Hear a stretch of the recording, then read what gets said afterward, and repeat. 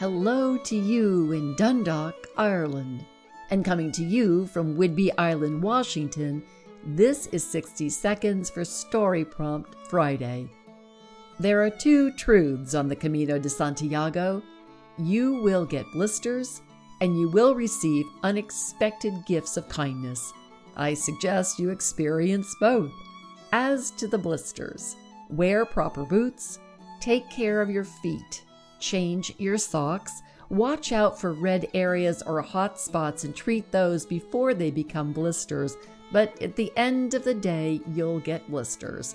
That's just the way of long treks.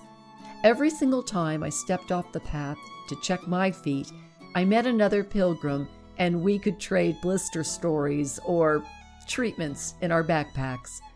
As to the gifts of kindness, they turned up in unexpected places, whether a bottle of water, a small stall with fruit for free, directions from a villager, or encouraging words shared in a time of uncertainty or doubt, just like magic.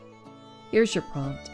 What ups and downs have you experienced that shaped your life walk? Write that story.